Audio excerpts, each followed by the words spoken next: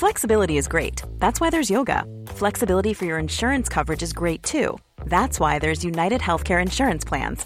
Underwritten by Golden Rule Insurance Company, United Healthcare Insurance Plans offer flexible, budget-friendly coverage for medical, vision, dental, and more.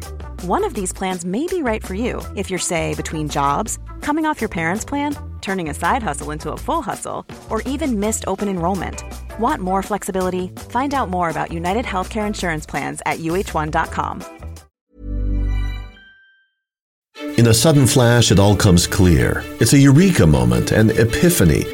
Hi, I'm Marcus Smith, host of the Constant Wonder podcast. The world offers marvel, meaning, and mystery around every single corner. In nature, art, science, culture, history, we talk everything from bees and beetles to obelisks and asteroids. Experience the thrill of transformative encounter. We'll bring more wonder to your day. Listen to Constant Wonder wherever you get your podcasts. Hello and welcome to another instalment of History Hack.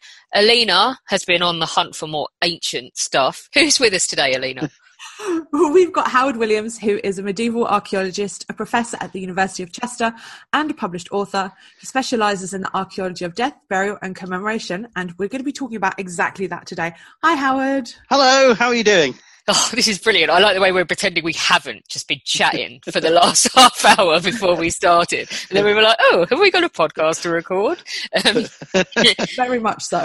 This is brilliant because, like, archaeology, everything is dead, so it's kind of logical. But then when you read the questions we're going to put to you today, it's not really logical, is it? So I'm really excited to learn stuff today. But let's start with what sounds like a really obvious, stupid question. Why do we dig up the dead? Yeah, it's it's the biggest question. Actually, the first point I always say as a proviso is that mortuary archaeology, or the archaeology of death, isn't simply about digging up bodies or graves, but that's a huge part of what we do. We also look at above ground, look at cemetery spaces, memorials, mausolea, tombs, and the funerary landscapes of past societies. So it's not all about digging up the dead, but why do we dig up the dead? Well, today, in today's world, we try and avoid it, where unless it's actually legitimate, we have a good question we need to ask of that particular period or cemetery, or in most cases, most mortuary archaeology is being done in commercial excavations ahead of development. So you'll be aware, or listeners will be aware of the big case studies of recent times, like Crossrail, HS2, where obviously we're ploughing massive lines through the landscape, and we're excavating everything in its way, and that will take up Neolithic Bronze Age cemeteries right the way up to 19th century Victorian cemeteries and churchyards. So, in other words, today we dig up the dead when otherwise it would be lost knowledge, it would be destroyed, it'll be lost to everyone, and there's no way around it unless we want to have no more development at all. And of course that's a whole issue that archaeologists therefore find ourselves on either side of debates about development. And the other big case study where archaeologists find them on either side is Stonehenge at the moment, where some of my archaeology pals and colleagues are going, stop the Stonehenge tunnel, and others are going, yeah, it's all right, let's do that. So we, in the present day, we have, we are trying to be responsible and only excavate graves when it's absolutely necessary. But historically, this has been meat and potatoes for archaeologists since the Renaissance. That we've excavated tombs out of just sheer interest, and it's the very foundation of archaeology around the globe, including its imperial and colonial dimensions of basically going to other countries, missionizing societies, digging up their local cemetery, and putting the stuff in museums. So it's such an integral part of the history of archaeology. But today, obviously, we try and, with our battery of scientific techniques, we try and be much more responsible at when and how we excavate graves.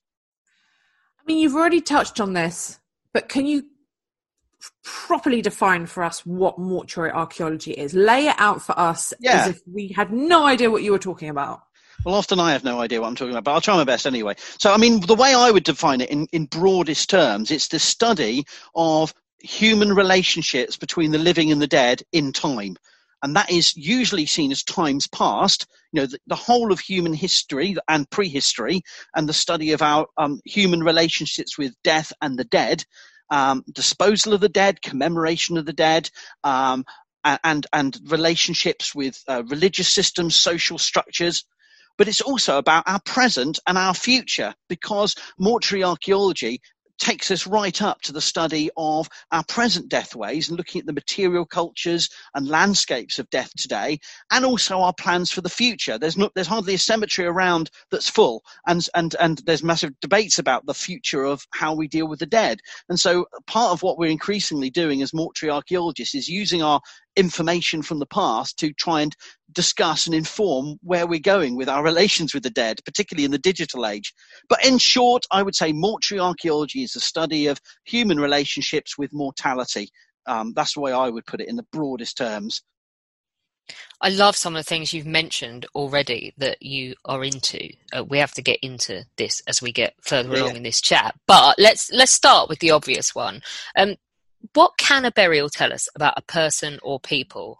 See, I like this question, the way you phrase that, because burials, by definition, never tell us about the person that's in that burial. Another proviso, I just want to, I'm an academic, so I have to do lots of provisos. A lot of the points is we're not always just finding people in graves. We're often finding cenotaphs or poorly preserved fragments of a person, cremated remains, and remains that have been exhumed or placed elsewhere, excarnated elsewhere, and then bits of the bodies have gone. So often we don't find a whole person. But also we find more than people. We often find objects. We often find animal remains, plant remains, substances, clothing.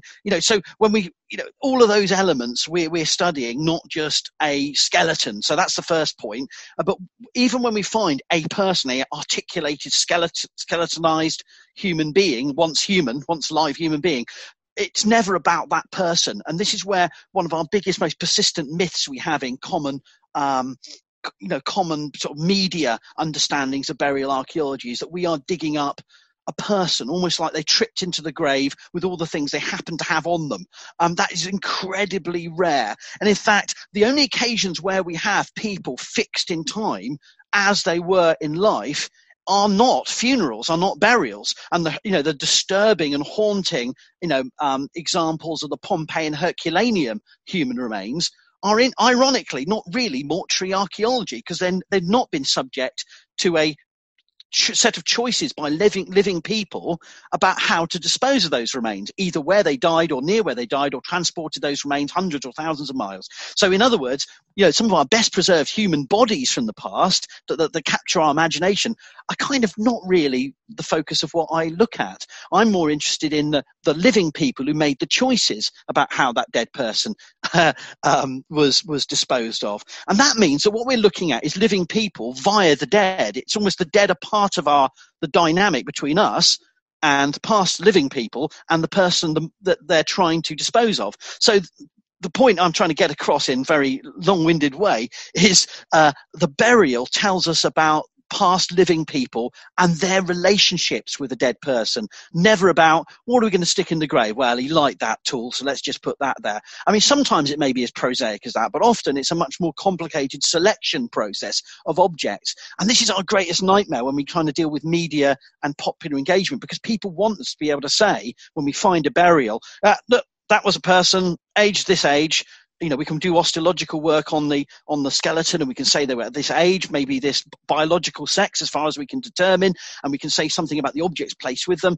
But we're rarely just reading off an identity as they had it in life. There may be a complex process of perhaps giving them things that they never really used, but they hoped that maybe they would use in an afterlife or if they had continued to live.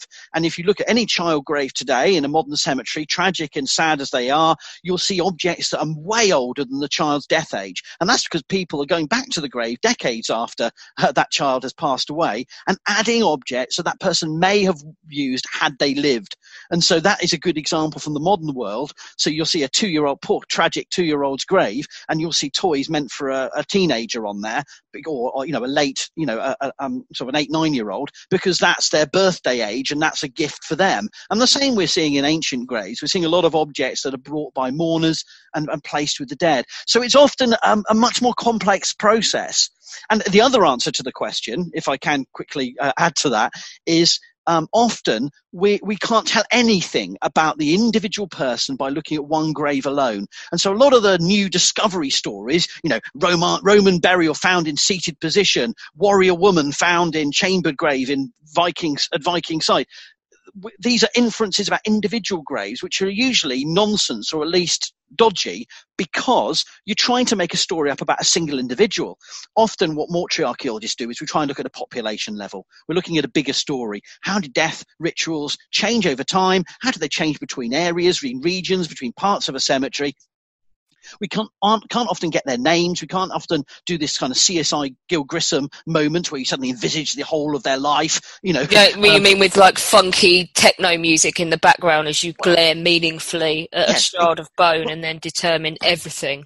Well, that is what I do in my own mind, but of course, in the world of reality, which I also try to remember sometimes exists out there, no, that doesn't, of course, happen. Yeah, exactly. So I have the theme tune music, and the Who goes on all the time. But no, obviously you've got the point. It's not. You don't like have that. a load of supermodels walking around the office either. Well, that I've tried to arrange, but the university won't sort of fork out for those additional. It's not very extras. woke, is it? No, it's not. It's not at all. And I can't. There are limits to what I can afford with my own salaries. Outcome. And there are priorities such as muffins and chocolate and things like that are higher priority than supermodels. So within my job, I have that in my mind that I am some kind of detective who can reconstruct everything. But in reality, what we're doing is working with fragments. We're working with parts of story, and we're looking for general patterns. We're not trying to work out exactly the details. Now, having said that, there's some really cool work you can do with the human body, and you can work out diseases they suffered during life, and maybe they had a really miserable time. In their later life with this sort of spewing out wound that would have never healed, and you can say something about their lived experience, but often it's not. You don't have a named person. You don't know exactly what they felt about the politics or what they hoped their afterlife destination was going to be. You're working in much more general patterns. So we're looking at what's the difference to what's happening in late Roman cemeteries in terms of general changes, or what's happening with the rise of ancient civilizations and their changing burial rituals. We can't often get at those individual stories. I have to say that one of the most charming habits I saw, if there can be such a thing when you're talking about dead children, I was in Sicily this year and I was hunting for some World War I graves. And all the children were buried together. Yeah. There's a whole section of the cemetery, and all of the children, local children that had died, they bury them together. So they're all together in the cemetery in a group, which I think is quite sweet. And it's actually that's a good example of what we're finding in the archaeological record often, is that the relationships in death aren't a mirror of life. Those children may have gone to school together, but it's very unlikely. You're looking at probably, unless you're talking about a disaster, like it's sort of an Aberfan type disaster, you're looking at children that died over 50, 100 years. Oh, absolutely, yeah. They went from like turn of the century up to now, but they just think it's nice if they're all together because they don't want them to be lonely. Yes, exactly. And it creates, so what you're seeing in death is a community that is made up of perhaps multiple generations, fictive or, created materially connections across the generations that never existed in the living world. And so you're constantly aware you're dealing with this world of ideas, of imagined communities, past, present, and future, when you're dealing with burial assemblages, whether you're dealing with cemeteries where they're all laid out in rows, or you're looking at sort of more complex burial plots.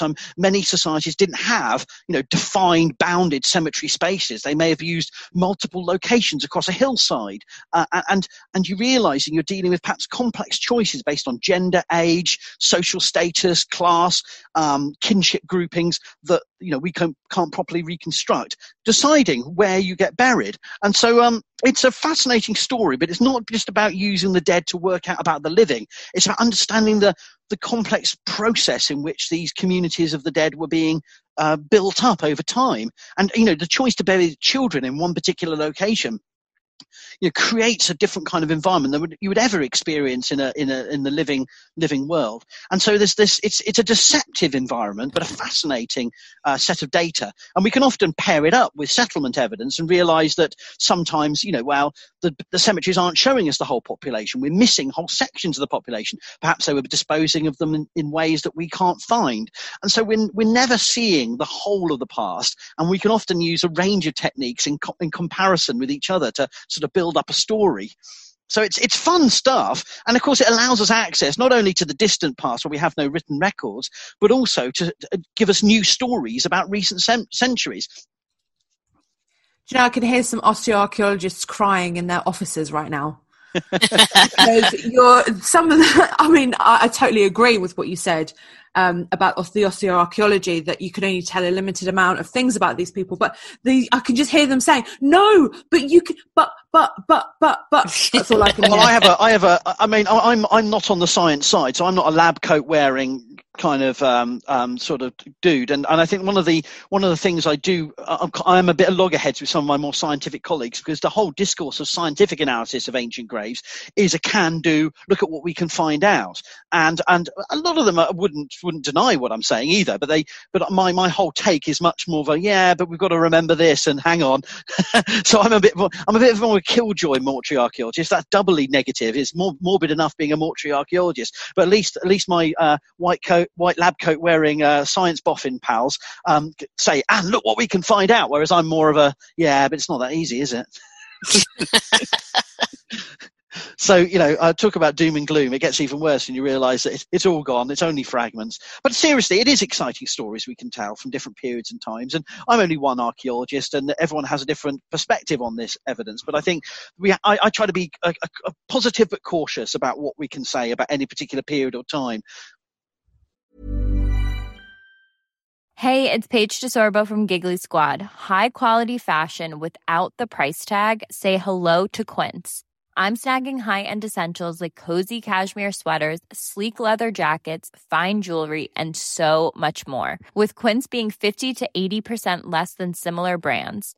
And they partner with factories that prioritize safe, ethical, and responsible manufacturing. I love that. Luxury quality within reach. Go to quince.com/style to get free shipping and 365-day returns on your next order. Quince.com/style. Hiring for your small business? If you're not looking for professionals on LinkedIn, you're looking in the wrong place. That's like looking for your car keys in a fish tank. LinkedIn helps you hire professionals you can't find anywhere else, even those who aren't actively searching for a new job but might be open to the perfect role. In a given month, over 70% of LinkedIn users don't even visit other leading job sites. So start looking in the right place. With LinkedIn, you can hire professionals like a professional. Post your free job on linkedin.com/people today.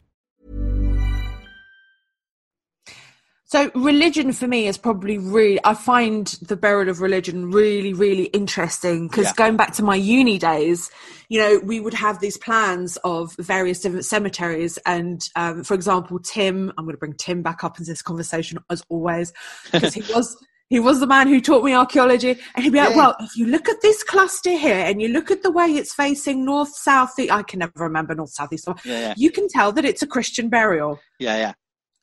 Tell us a bit more about that. All right. Okay. So religion's a big thing. So there's lots of different dimensions to this, and depends on which depends on which part of the world, which archaeologists you talk to. And again, there's the can-do people who would tell you, we can say things about religion, and then there's it's a bit difficult type people. So if you look at my period of interest, early medieval Europe, particularly sort of early medieval Anglo-Saxon England, there's a whole debate going on about how much we can discern pre-Christian religion or not. Can we see Norse paganism and then before it Anglo-Saxon paganism in the archaeological record? And I've been in different stages of my career a can-do person. Yes, we can see aspects of this, and it's a bit difficult person, because of course, as I said, an individual isn't buried as they lived or even as they thought in life, and you're always dependent on your relatives about how you get buried, and often you're not, in some societies it's not your relatives that make the choice. It may be ritual specialists, or it may be your neighbours that have taken over the obligations of doing your funeral for you. So often we can't always work out. It's from a pattern rather than that person was definitely a a Roman Catholic, or that person was definitely in the 16th century a Protestant, or something like that. An early Protestant.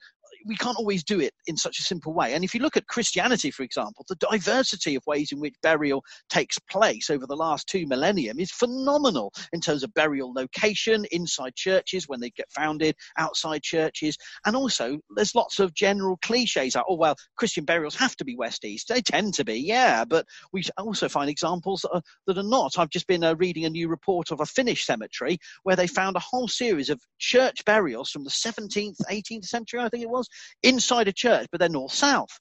And the most likely reason, well, we don't actually have a clue why in Finland in the 16th, 17th century, or 17th century, I think it was, we would have a north-south burial. It doesn't fit, I suspect. It's a prosaic thing. They didn't have room. They wanted it to align on the high altar, so they stuck it in north-south. But, we don't know. So there's all sorts of variations at different times, at different places within a religious system where you can get buried in a very different way. And another good example in the late Middle Ages is we have lots of ecclesiastical elite who were buried with grave goods, something that if you talk to most people say, well, Christians don't get buried with grave goods. Well, I'm afraid you talk to many 15th century priests or 16th, 15th, 14th, 15th century archbishops. They would get a mitre, they would get a chalice, they would get all of the symbols of their status would go into the grave, or some of them would. And so we have a lot of within a religious system, you can have a lot of variety, is my point, a lot of synergy. And so we have examples, and again, because I've just been reading about Scandinavia and particularly Sweden and also Finland. We have a lot of long after official Christian conversion in the, at the end of the first millennium AD and then through to the 12th, 13th century, as you go further east and north, you're finding, cremation burials continuing way late beyond official Christian conversion. And cremation is supposed to be out.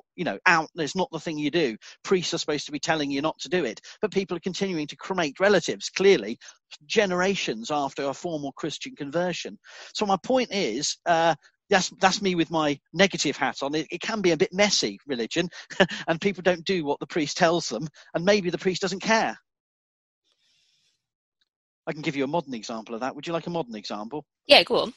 Right, well, I was doing a graveyard survey in a particular county of England, which will remain nameless, to preserve the anonymity of the vicar.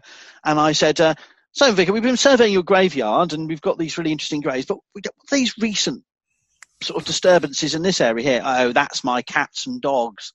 I said, I thought, officially down the line, cats and dogs, is the diocese, not supposed to. Yeah, but they won't know. I said, okay. I said, well, at least you're not burying ponies or something in the cemetery, are you? No, I did that for my daughter, but I got into trouble. He's really going to fuck with some archaeologist in 500 years' time, isn't he? Because unless someone leaves a note, I think what you need to do is roll up a note in a bottle and airtight it that just, this reflects nothing about society in the 21st century other than the fact that this vicar is a lunatic. Well, I mean, he was a particularly eccentric character. He was responsible for multiple churches, and in those multiple churches, they will find the burial of a horse or a small horse. No badges got at it, and DEFRA were finding him, so they had to dispose of it in a legal fashion. You can't. For those listening, you can't just bury horses in your back garden. Okay, it comes under DEFRA. It comes under animal disposal regulations. I don't know the details, but you will get prosecuted. Okay, actually, your own relatives, you can, as long as it doesn't interfere with water sources and it's a certain distance from neighbours' houses. But that's a different story. But my point is that, I was just using it as an illustration of how someone who's supposed to be in a position of authority and knowing the legal status of his own burial patch was just basically inundating with his own family pets as part of a broader sort of, should we say, eccentric way of interpreting his own job. And I think that's true of the past too, is that we anticipate that even within a Christian context, you'd have a lot of, should we say, laxity in approaches to the regulations.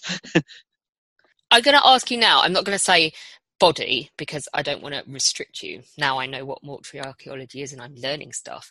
What is the most interesting site that you have excavated? Okay, right, interesting, most interesting. Yeah. Okay, well, there's a number of different options here. I will go with. Can I do two? Can I do two? Yes, because it's you, Right. Howard. Yes. I thank you, but because both involve bodies, but also absent bodies. Okay, my first one is I dug with my a Swedish colleague, Dr. Martin Rundqvist. I excavated a 9th century Viking boat grave in Sweden, and that was a fun dig. With in the county of Östergötland, so it's sort of southern Sweden, is their only boat grave cemetery from the Viking age. Well, we thought it was from the Viking age, but no one had dug it. The surface traces looked like boat-shaped depressions where they'd obviously built a cairn and then the boat had rotted away, leaving these kind of ghosts of boat-shaped ghosts, sort of shallow depressions on the top of this ridge. But no one had excavated it. So our job was to excavate the smallest one where we do the least damage, to assess the date and character of the cemetery. And it's a good example, a little snapshot of why, we dig not to just, completely ransack a site. We dig to find out, because there's no point in protecting an ancient site if we don't know what it is. So there's many a site in our landscape that we protect because we have a good understanding of what it is. Like, you can tell that's a 19th century part of a cemetery. There's massive great gravestones. So we're not going to dig there because we know we're going to find bodies, and we know, unless there's a particular reason that a road's going to go through it or a Tesco is going to be built, which is very unlikely over a cemetery. I'm just being silly. You're not going to actually disturb those remains. But when you go back in time, of course, we don't often have the surface traces, or if we do have surface traces, we don't know what it's marking. So this was a unique site for the county, and we were given the task of, we were allowed to do a research excavation because there's no point in preserving it if we don't actually know what it is. And yeah, we were able to confirm we had a small boat, 5 meters long, very badly preserved, looked like it had been robbed, but we did find evidence of the boat, the clench nails, very rusted clench nails where they put the boat together. And we also found these wonderful amber gaming pieces. They were beautiful. So carved out of amber, these lots of little little tea cakes you can get, like little chocolate tea cakes, they're sort of that type of size, and they were probably Hrafnatal pieces, the sort of Viking chess game. So they were amber gaming pieces, and found 23 of those. We also found some frost nails from horses' shoes, so horses could go on ice in winter. So you have little spikes you add to the bottom of the treads of horseshoes. So we found those, suggesting they probably sacrificed a horse. But unfortunately, we didn't find the bones because the bones had been all eaten away. So we didn't find a human skeleton. We didn't find a horse sacrifice because all of that bone had been leached away by 1,000 years plus of being in very shallow a grave. But we did find a knife, a bead, and some other elements that show that there had been a burial in this ship. But all we were finding was a very poorly preserved version of it. So that's my first, if I may, my first favourite site I've excavated with Swedish colleagues.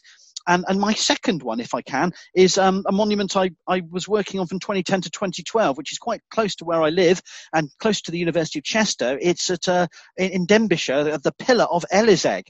And this is a really unique 9th century fragment of an early medieval cross shaft placed on a Bronze Age burial mound. And long people have sort of speculated about why this Christian monument would be placed on an ancient burial mound, at least 2,500 years older than it. And of course, no one really knew whether it was a Bronze Age mound. That was just a guess. So Bangor University and my university teamed up, and we did 3 seasons of fieldwork with permission of Cadw, who protect the site. And we excavated the Bronze Age mound, and we confirmed we found secondary burials and cremation burials in Kiss. We confirmed it's a Bronze Age burial mound, but also we found interesting fragments of the story of the Christian early medieval monument on this pillar with Britain's longest early medieval Latin inscription on a monument, commemorating the kings of Powys, who are basically the 9th century enemies of the Mercians, and who are building their Offansdyke and Wattsdyke to the east. These are the Welsh dynasty who are sort of struggling to maintain their independence against big bully boy neighbours in the early Middle Ages. And they put their cross on top of this ancient mound, we think, as a way of sort of claiming the past, of claiming the land when they were sort of surrounded on all sides, both by Welsh rivals and Anglo-Saxon rivals, by more powerful kingdoms. So they were sort of really drawing symbolically on the past with this monument to sort of define themselves. But anyway, there's a much bigger story I could tell you about that. But I can't really. It's a bit of a toss-up between Scamby, the boat grave cemetery I excavated, and the Pillar of Elysee. Because while we didn't find we didn't find a skeleton, we did find some cremation burials from the early Bronze Age that proved that the mound was far older than the Christian cross put on top of it. I like the boat burial, I think, the most. That one's drawn me. Wait, say that again. The boat burial? No, the whole sentence. I like the boat burial the best. Oh my God, she has just ranked boaty stuff above everything else. Oh, Kate Jameson's heart is going to break when she hears that. Your weir is literally going to break down. I've lost track now. I don't. Alina is famous for her total indifference to what she refers to as boaty stuff. Other people refer to it as naval history. To the point where we have taught her this year the difference between a ship and a boat, and that a submarine is not a boat, and that was as far as we got. But I feel like we've just taken a this is a Neil Armstrong moment. Well, I think if you're going to break through into naval history, starting with the Vikings is pretty good place to start. So I've got to ring Giles after this, Alina. Giles has kindly sent her a collection of naval books to get her shit together. So, I can't believe you tricked me. What a cruel trick to you said it. No, it's because I was taken by the amber pieces. So shiny things, not the boat. The shiny things, but I also think it's really interesting the kind of grave goods that were found. Absolutely, yeah, absolutely. That's a good way of literally digging yourself out of that grave. But the amber is wonderful because it kind of glows in sunlight. It's a wonderful substance, and so I must admit I've dug up some interesting stuff in my time, but that was one of the top finds because they are just such a wonderful. I don't know. It's just difficult to describe. I mean, everyone's probably encountered a bit of amber that's as a bit of jewellery, but these were just big chunks, massive chunks. Well, in my head now, I'm thinking, can we drill in, get mosquitoes, DNA, dinosaurs, Viking dinosaur DNA? It's going to happen. I can see the film.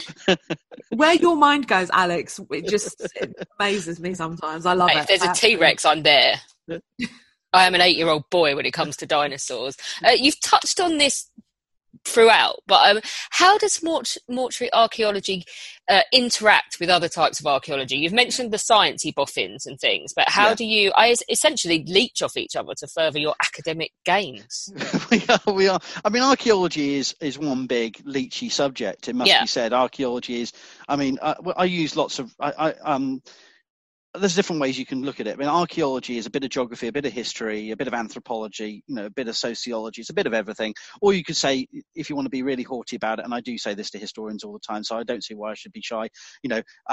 History is just a specialised form of archaeology where you're mainly looking at the written sources, which is a small subset of a broader story of human history. So I shall now run away as you ran at me. No. So what is it that historians say about the archaeologists, Alina? Well, go on. Yeah, I can't remember. We've had this before. Something along the lines of sitting in a hole while someone does the real work, I think. Yeah, do you know what? It's like the Army versus the Air Force thing, isn't it? It is. There's a healthy. I mean, I'm in a history and archaeology department, so we have a healthy banter is the phrase I call it when I'm not swearing. It's just bants. It's japes. how we laugh as we throw things at each other down the corridor. No, it's good fun. No, but I mean, we are connected to many other different types of other subjects. First point, and second point is we are connected to many other types of archaeology. So mortuary archaeology could be seen as a subdiscipline when we look at death, but of course, you cannot dig a settlement from later prehistory and expect to not find. You're going to find bits of human remains in some periods and places.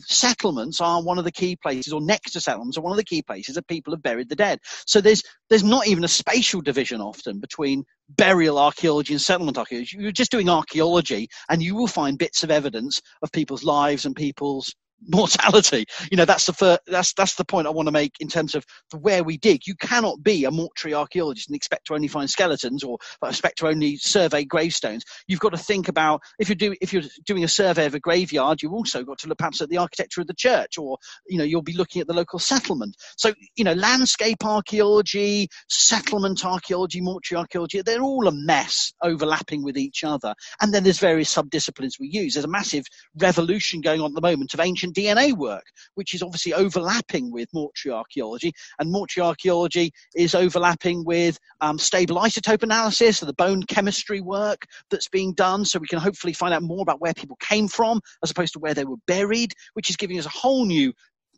ancient migrations were completely out of the conversation 20, 30 years ago. It was all, oh no, you can't talk about migration.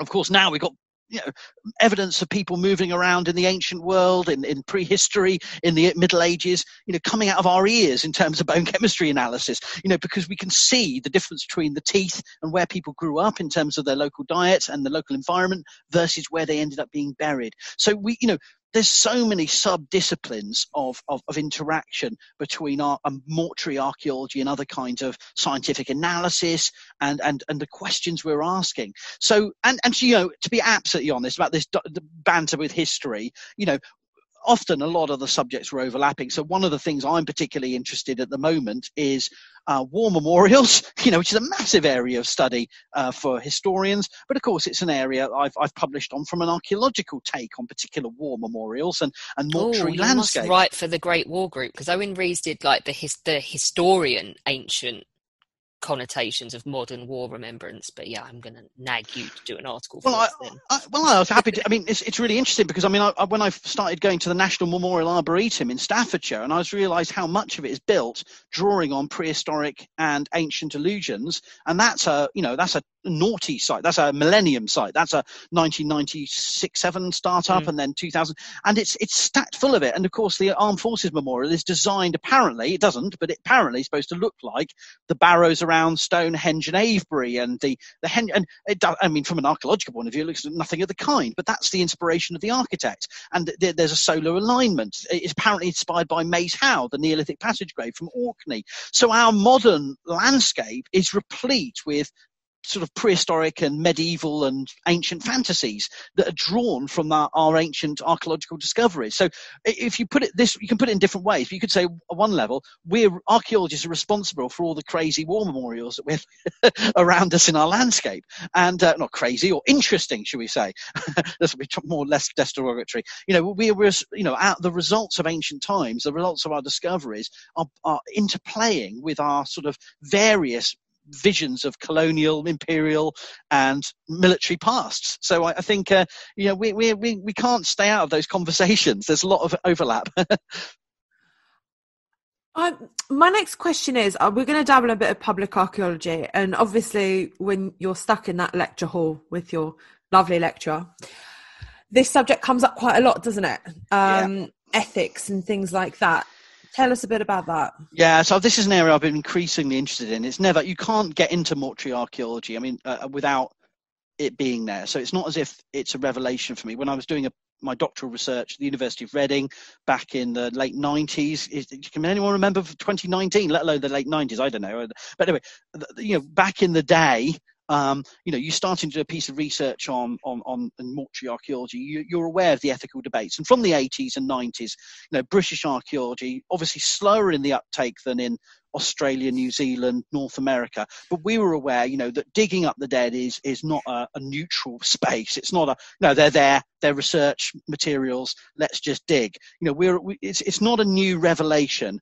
And so, but in the last 20 years, this topic has, the number of ways it interfaces with our work it's just exploded in so many ways. So that first of all, there's the fact that the value we put on the historic landscape, whether it's Stonehenge, whether it's historic battlefields or shipwrecks. Can I bring in shipwrecks? Whether it's on land or sea, the value we put on them is related to the presence of human remains or the fact there were places where people died, and are memorialized. So there's an ethical, our values, the very value we put on ancient monuments and sites is related to the presence of the dead. It's been a long debate about how and should we display the dead in museums, store them in museums and in university collections. There's a whole international debate and ongoing controversies about repatriation and reburial of human remains and sacred objects that will, not only those that are robbed and plundered in colonial times, but also ones that are still on display and debated, and discovered quite recently. So even in the last decade, we had the big neo-pagan controversy about Avebury's Alexander Keeler Museum and their claims for the child skeleton on display there to be reburied, because of not an ancestral but a spiritual link between pagan people today and those Neolithic ancestors. We have, another example on the headlines recently is the Pitt Rivers Museum in Oxford has finally, I would say finally because that's my opinion, removed their Ecuadorian shrunken heads from display, as well as other human remains such as a child Egyptian mummy. So this is not new. Some of my younger colleagues seem to think this is a new revelation that we've suddenly discovered that these objects in museums have a colonial history. And with 2020 and the aftermath of George Floyd and so on, this is an accelerated debate, and rightly so. But it's not new, and it's been an ongoing topic of discussion. Then we have another area of ethics is the fact that alongside our work with mortuary remains, there's a huge illicit trade in antiquities, much of it robbed from graves, not only from the 19th, 20th, early 20th century, but ongoing robbing and ransacking of cultural sites around the world, facilitated in war zones, especially, from Iraq, Syria, and archaeologists have not only been lobbying and trying to participate in, trying to stop this happening, but also in, we are complicit in it in some ways, and often indirectly. And a recent example I waded in on last year was on the UK auctioneer Hanson's putting on sale early Anglo-Saxon artifacts and human remains. A lot of archaeologists, one of the rare points where I agree with most of my archaeology colleagues, where we all agreed on social media, this was a moment to make a point of objecting to this sale. So it's not just those kind of ethical issues, though. It's also that it links to heritage tourism. This year, joking aside about 2020, don't open another Egyptian sarcophagus. Egypt has been plowing on, with massive public media spectacles of their excavations and displaying human remains, because it's linked to their flailing heritage tourism industry, with coronavirus and with terrorism attacks and all sorts. They want to promote Egypt through sarcophagi and mummies, and so there's that dimension.